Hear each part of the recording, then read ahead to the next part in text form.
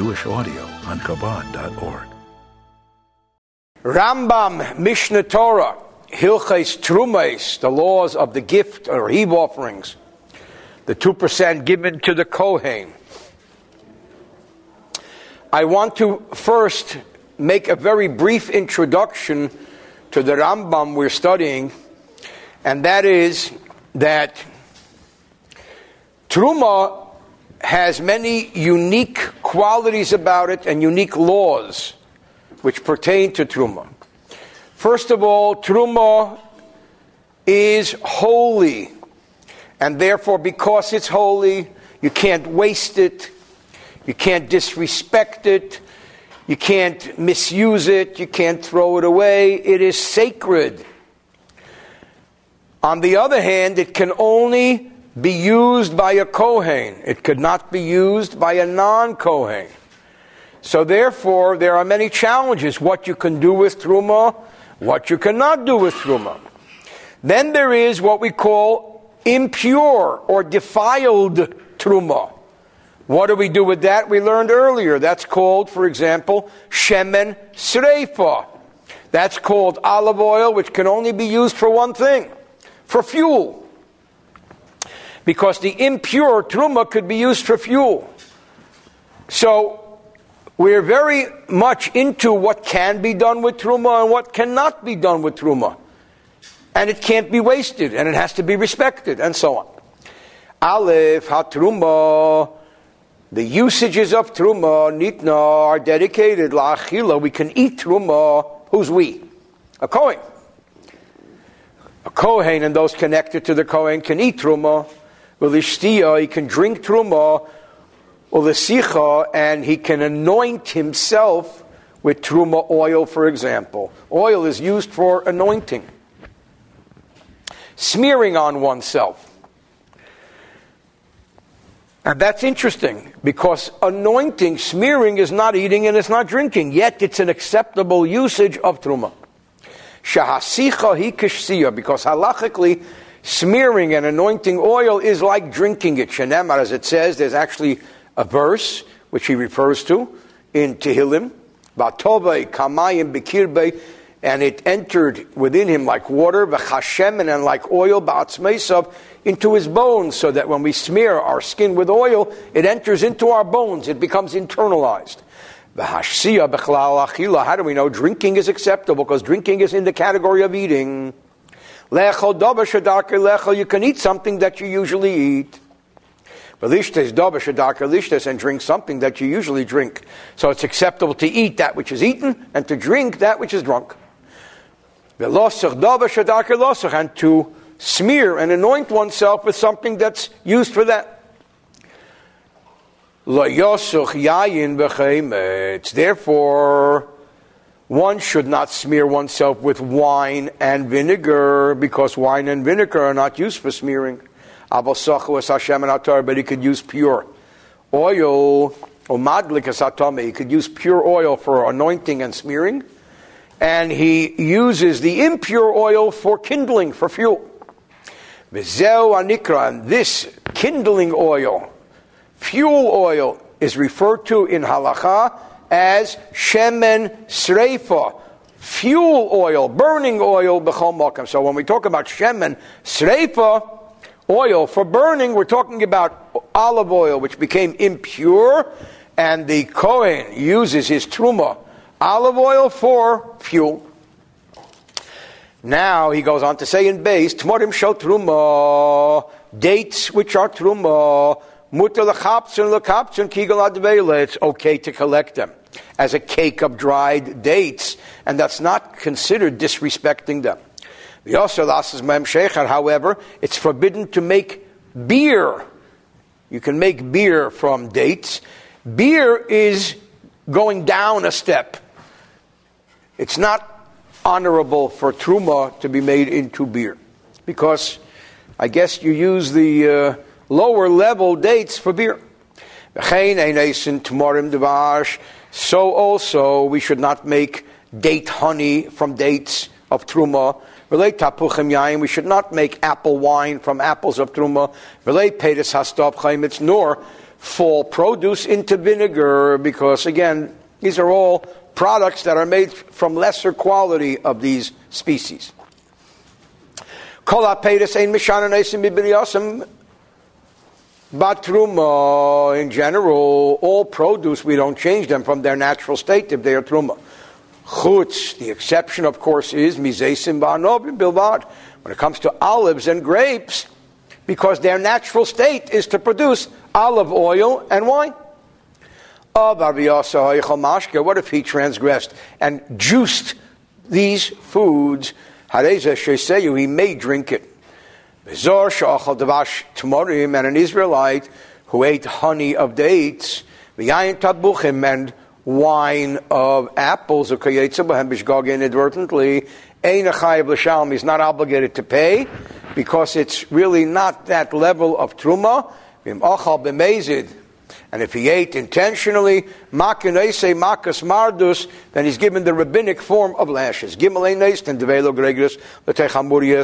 Again, keeping the proper level of truma food. We may not place dried dates and dried figs, which are truma, into brine to improve the brine, because it ruins the fruits. But you can't put a little wine in the brine because it improves it. We don't place fragrant herbs, pitum, fragrant herbs into oil, because you transform it from food, and you make it into anointing oil. But you can mix wine, honey, pepper, and so on in order to partake of them. Dalid, ein mevashlin yayin shel truma. We should not cook wine of truma, because cooking something reduces its volume. Ein keifshin bitzolim shel truma b'chaimet shel truma. We should not place onions in vinegar of truma, because the onions ruin the vinegar. We don't mix grain with beans, legumes. We can mix any two substances which are distinct from each other when they're sorted through a sieve or a strainer. And from the time that Judea was destroyed, the kitnis, they began to mix one grain with the other, one legume with the other. But they still did not mix grain with beans, legumes. And he points out here that this is during the Roman conquest. There was a sparsity of grain, and the people didn't care to differentiate one species from the other. They could not afford to be that particular because the economy was so challenging.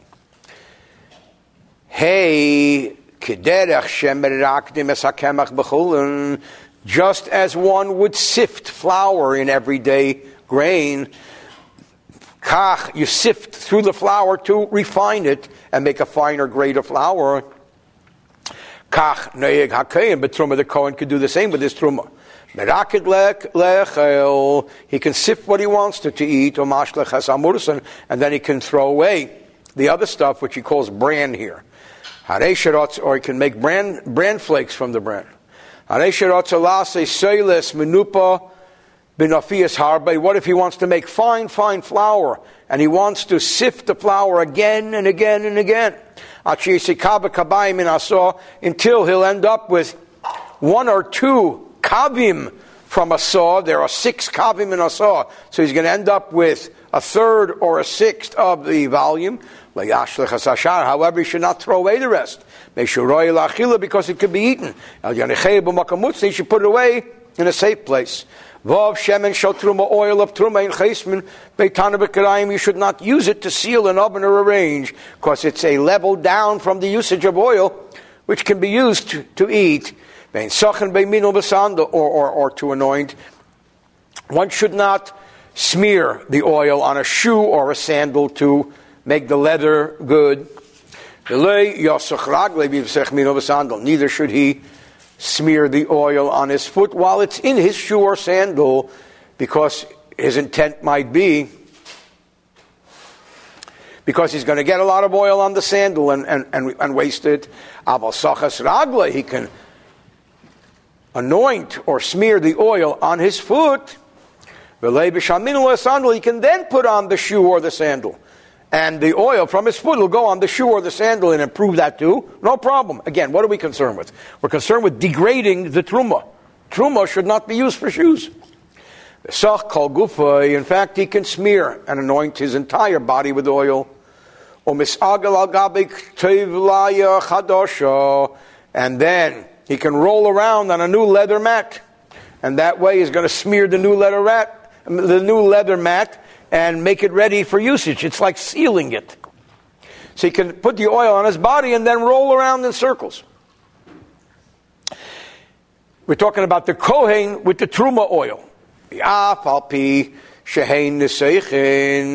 Even though they're going to be, the leather is going to become anointed. We're not going to worry about it, because it's indirect. But a person should not place oil on a marble tablet to roll on it, because he's going to ruin a lot of oil. Zayin kol ha'echel truma, and we're not allowed to ruin truma oil. Anybody who eats truma, afilu peiros, even fruits of truma, tzorich, we need netilas yadayim, the washing of the hands, because the Kohen is sacred, the food is sacred. A Kohen cannot sit down and have truma without netilas yadayim, without washing of the hands. Even though his hands were already pure, as we're going to learn in the appropriate place, in the laws of purity and impurity. Terumah food should not be consumed by a Kohen at the same table with an Israelite. Why? Because we're concerned that the Israelite is going to reach over and grab a piece. That's a terrible transgression. Because Israelites may not eat truma, we learned. Now, we learned that there is a rabbinic commandment to set aside truma in the diaspora, but that's a much lower level of truma. It's only a rabbinic commandment. So, truma in the diaspora, can be eaten with an Israelite who eats his own food on the same table. Doesn't need the washing of the hands. Like the regular mundane food.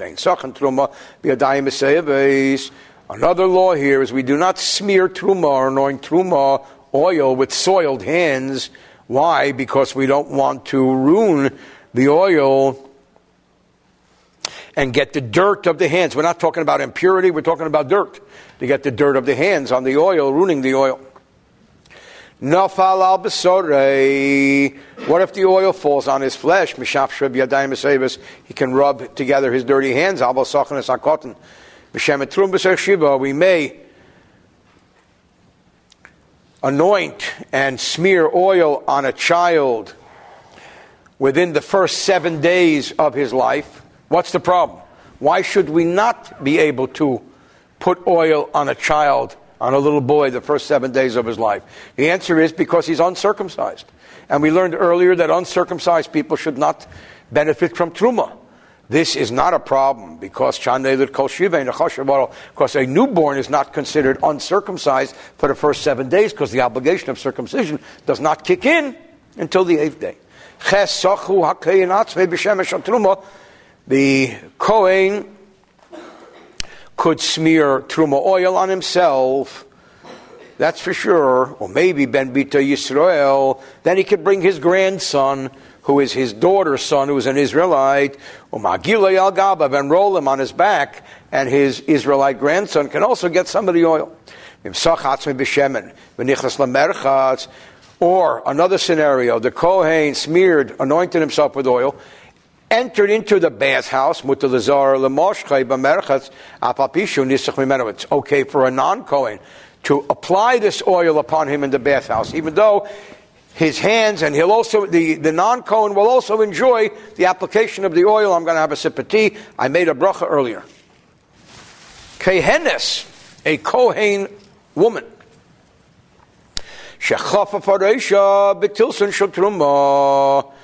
who washed herself with tilsa, which is chilba of truma.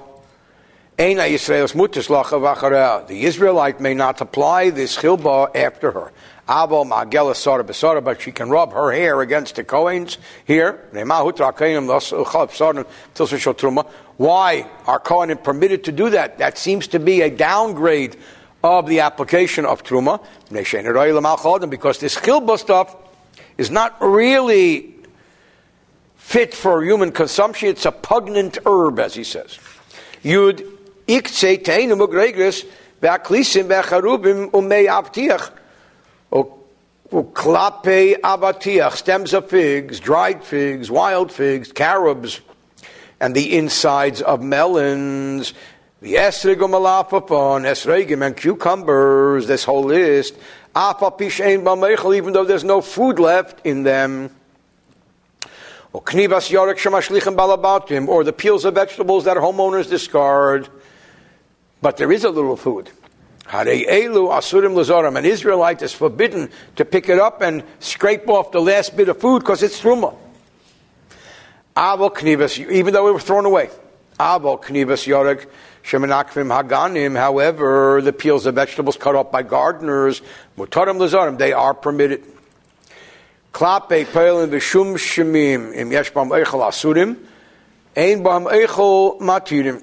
The casings of beans and sesame streets, if they contain food, they're forbidden. If they do not contain food, they are permitted.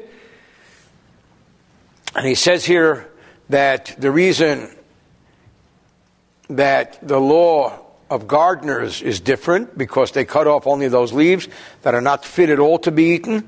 A homeowner, on the other hand, will discard even those that are slightly undesirable. So that's the difference as to why the homeowner's junk is forbidden and the gardener's cut-offs are permitted. 11, Gari esreg mutorim. The seeds of esrogim are permitted to be eaten because they are bitter and not fit to be eaten. Gari zeisim utmorim b'charuvim. The seeds of olives, dates, and carrots, by contrast, apal pi shalei knos on hakei. And even though the Kohen did not gather them together, harei elo asurim lezorim, they are forbidden for non-Kohanim or sharaganim other seeds. Bisman shekinsam yeshbam lachluches limtzesam. When they were gathered together and there's moisture where you can suck out the moisture from the seeds, asurim lezor, an Israelite is forbidden to do that. But if he threw it away, the Kohen threw it away, then mutaris it is permitted. Yud beis hasubin shachitim chadoshes, bran from new wheat also is forbidden. They should oil them because it is fit for people shonas, but old bran, mutter bran from old wheat is permissible. What's considered old and what's considered new? Vad masay nikru chadoshes calls man shebnei adam regilim lachbid bein hagronas. The entire time that people are accustomed to beat the grain at the granaries, that's the season of new. Yud Gimel Anitzelis Varakbonis Shotruma Sureis, lower quality of grain and slightly rotten grain, it's like at the expiration date, which are Truma, Shotruma Sureis are forbidden. Even though they're lower quality, even though they begin to be in a state of rotting, they're still forbidden because they're still fit to be eating. They're like borderline. But if they already produce dust, mutaris, then there's so much not food that they're already permitted. Shmorim shel truma shenas alei hamayim. What if there were dregs of wine dregs or grape dregs, where you take water and you put it on the dregs, and that's how you make a lower quality wine from water and wine dregs. Harishan v'asheni, the first time you do that, and it produces the first dreg wine. The second time you do it, you drink it out and you do it again. Also, lezorim, it's still forbidden for a non-Kohen. Vashlishi, but the third time you do it already, it's already barely wine. Mutter, it's permissible for the Israelite. If you didn't place water, but he just keeps straining it and pressing it. Hashlishi, also lezorim, even the third time around, it's forbidden for the Israelite. When somebody cleared the kernels of wheat from a grain heap, he took away all the kernels of wheat from the grain heap. No more heap.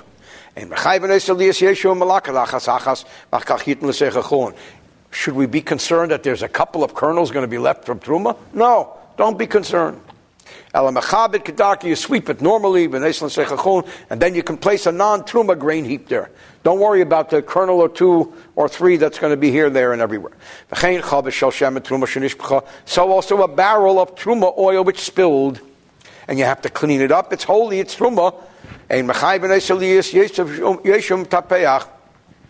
doesn't have to sit there and sponge it dry, but he can conduct himself with it like a person conducts with himself with everyday oil. Tes va 15 amora kachal shemen truma. If somebody pours out oil, which is truma from a barrel, that is a mortar, he keeps pouring out shivskama until the flow stops. And the oil begins to drip. Once it drips, 3 drips consecutively, daya, it's enough. That's like dayenu. Daya, enough. Umutalitin bakad shemen chulin. It is permissible to place regular oil, then mundane, everyday oil in this pitcher. If he did not, but he leaned the barrel on the side until the remnants of the oil collected together, then that collection, which will come about in time, that's forbidden, because that is truma. Speaking of daya and dayenu, one of my granddaughters came back from school and said, we learned a new song in school. It goes, die, die, die, die, die, die, die, die, and then we say yenu. So that's the new song. Okay, 16, I'm just trying to wake everybody up. A Kohen can fill up a candlestick of oil, truma oil, to be burned. We said that usually what that is impure oil, which the Kohen could use for fuel. And he can give it to the Israelite who needs a candle, a flashlight, to go up to the attic, or the kanis l'cheder, and to go into the room up in the attic, to do something for the Kohen. So the Israelite is servicing the Kohen. Why should not the Kohen give him his candle? But the Israelite cannot say to the Kohen, do me a favor, lend me your candle. I need to go up to the attic for my purposes. But if they were partners, mutter, it's okay. In other words, they were doing it for both their benefit. A Jew was visiting a Kohen, and the Kohen kindled shemen sreifa, truma oil, and then the Kohen left. Should the Israelite say, I'm getting light from truma? No, it's okay. It can burn. No problem. He didn't light it. It's just sitting there. And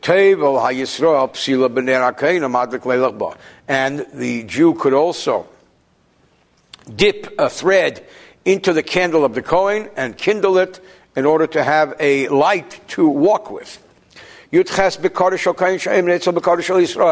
If livestock, an animal belonging to a Kohen, was standing next to an animal of an Israelite, and a garment of a Kohen was being woven next to garments of the Israelite,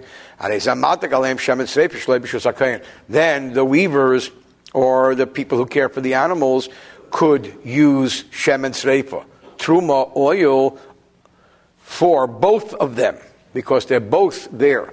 The garment of the Israelite and the Kohen, the animal of the Israelite and the Kohen.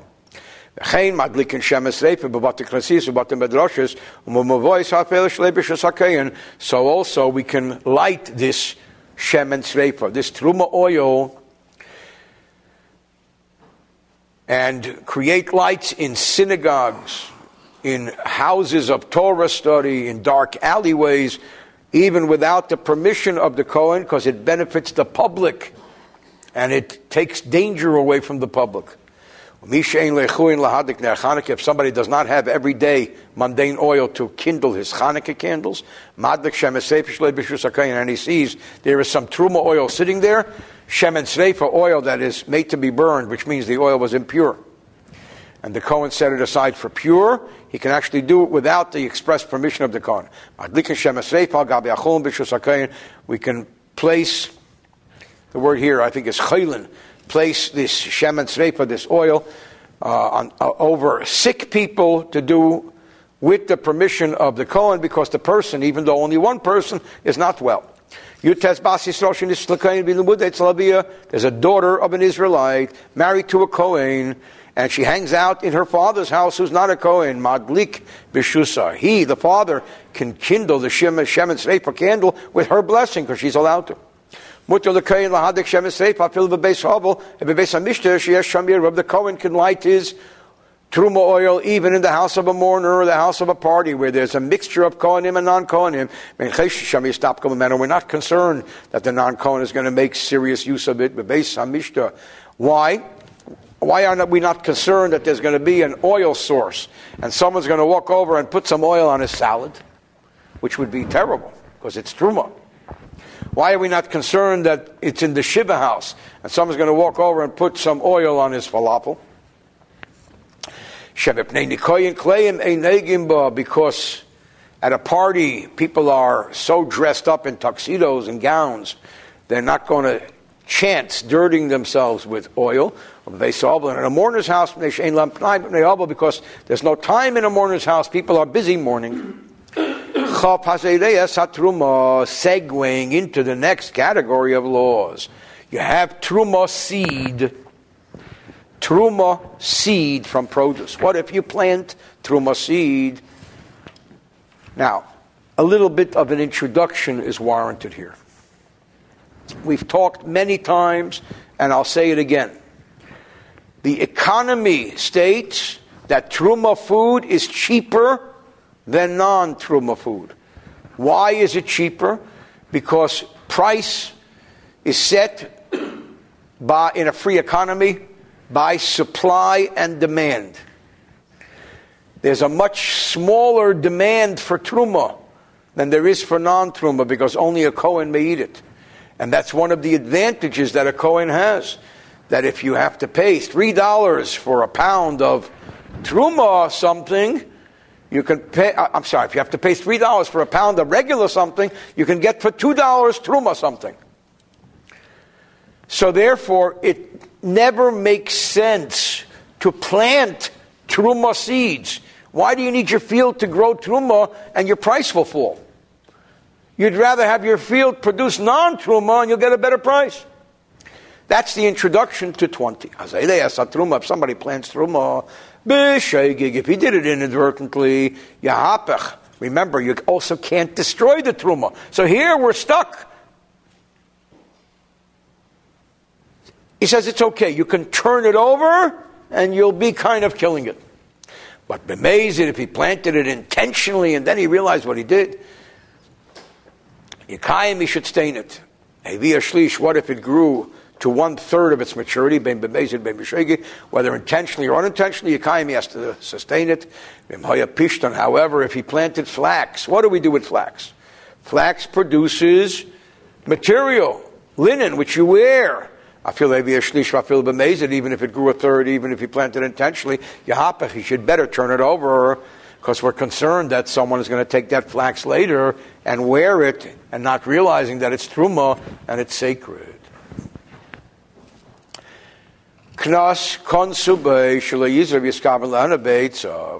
There's a penalty, so a person should not plant with the intention of benefiting from the fibers, because he'll never even believe that these fibers have the sanctity of Terumah. That which grows from Terumah, practically speaking, other than the fact that it's forbidden to an Israelite, all other applications of law, we treat it as everyday food. Except that it's forbidden to Israelites, but other than that, it has no other laws of Terumah.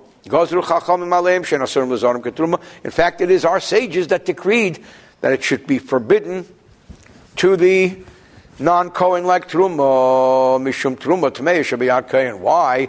Because ideally, that which grows from Terumah perhaps should not be forbidden, because the Terumah Tmei, the impure Terumah Shabiyat Kohen, that's in the hand of a Kohen, because if you say that you can plant Terumah and it grows up to be non-Terumah, then the Kohen would take seeds that became impure, plant them, and they would become okay. And he would run into a problem because it's impure. Therefore, all of the other rules do not apply. You're allowed to eat that which grows from Terumah with impure hands. And it's permissible for somebody who immerses in a mikveh that day to eat it like everyday food. That's something that grows from Terumah. What about Gidule? Gidule is something that grows from Terumah. Second degree. Chulin l'chol davar is 100% mundane. Afilu davar shein zari kol, even something that is not consumed 100%. If the main original one is more than that which grew from that which grew, then they uplift the main, even though it doesn't disappear, and it all becomes permissible to the everyday non-Kohen. So also the same law applies to the diaspora Terumah, and Terumah that is mixed with ordinary produce, but Tesepes Terumah, and Terumah, extra Terumah, and garden vegetable Terumah that's not eaten by themselves, like turnips and radishes, even though that radish or turnips is Terumah, giduleim, that which grows from them, mutter is okay. They are everyday food. If somebody plants flax of Terumah, that which grows is permitted to a non-Kohen. If somebody plants impure Terumah, even though that which grows from it is pure, you may not eat it. How about Terumah? Being that when it was planted it was forbidden, then it's cast off and it remains forbidden. Somebody cuts off the leaves that grew, and then a second group came forth and he cut them. Anything that comes after that is permissible to eat. When plants of ordinary produce became impure, and afterwards they were planted, and he designated them as Terumah, they're permissible. Because they were purified by this planting process. They did not become impure so that they would be forbidden later. What if a stalk of grain was in the midst of a grain heap? Or made a hakri kula, and he straightened out the whole heap.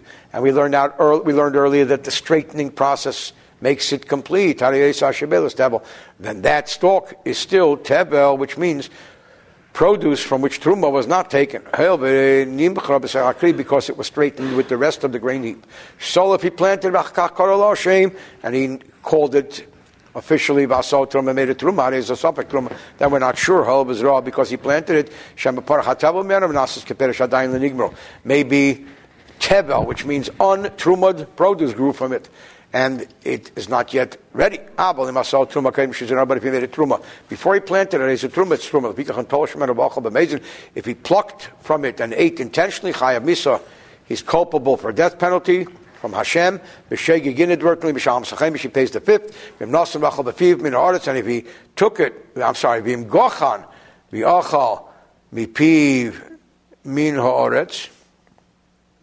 if he bent over and ate it with his mouth from the ground, but then he is like anyone else would have treated it, chained that up in the other because people don't usually do this. There is no death penalty. There is no fifth. If it was inadvertent, 27. A field of stuff growing from plantings of Terumah, Chayeves, is obligated, all the obligations of produce. Even though you could argue and say, hey, this whole field is growing from Terumah. No, it is obligated. And the poor of Israel and the poor of Kohanim can take it. The Kohanim poor can eat what they can eat. And although we said it has to be treated as Terumah food, so the poor of Israel sell what they have, the Kohanim, to the Kohanim, it's made Terumah at the Terumah price. And the money belongs to the Israelites. So also the Levite can sell his tithing to the Kohen, because these plantings are considered Terumah, yet the money can be enjoyed by the poor Israelites and Leviim. A person who crushes such produce, mishubach, it's even better. When a person threshes it with an animal, what should he do? Because the animal is not allowed to eat it. Just an animal, a plain animal is not allowed to eat truma, unless it's the kohen's domestic animal that he has to support. Yet you're also not allowed to torment an animal by not permitting him to eat when he threshes. So we have a conflict here. So the best solution is you take a bucket, hang it around the animal's neck, place the same species in the bucket. So you have the best of both worlds. You're not muzzling the animal, and you're also not feeding the animal from the truma produce. End of chapter 11.